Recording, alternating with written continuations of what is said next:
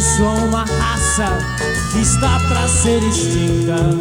Perigos ameaçam o planeta em que ela habita. Não sei o que pensar, o que dizer, o que fazer.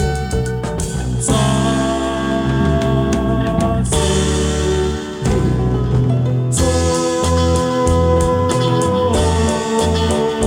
Homo Sapiens.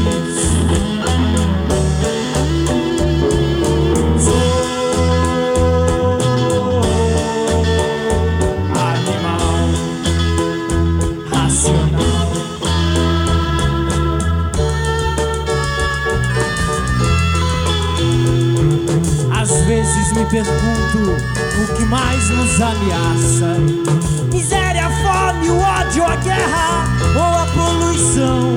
Eu me sinto sem destino, triste, fraco, pobre e sujo.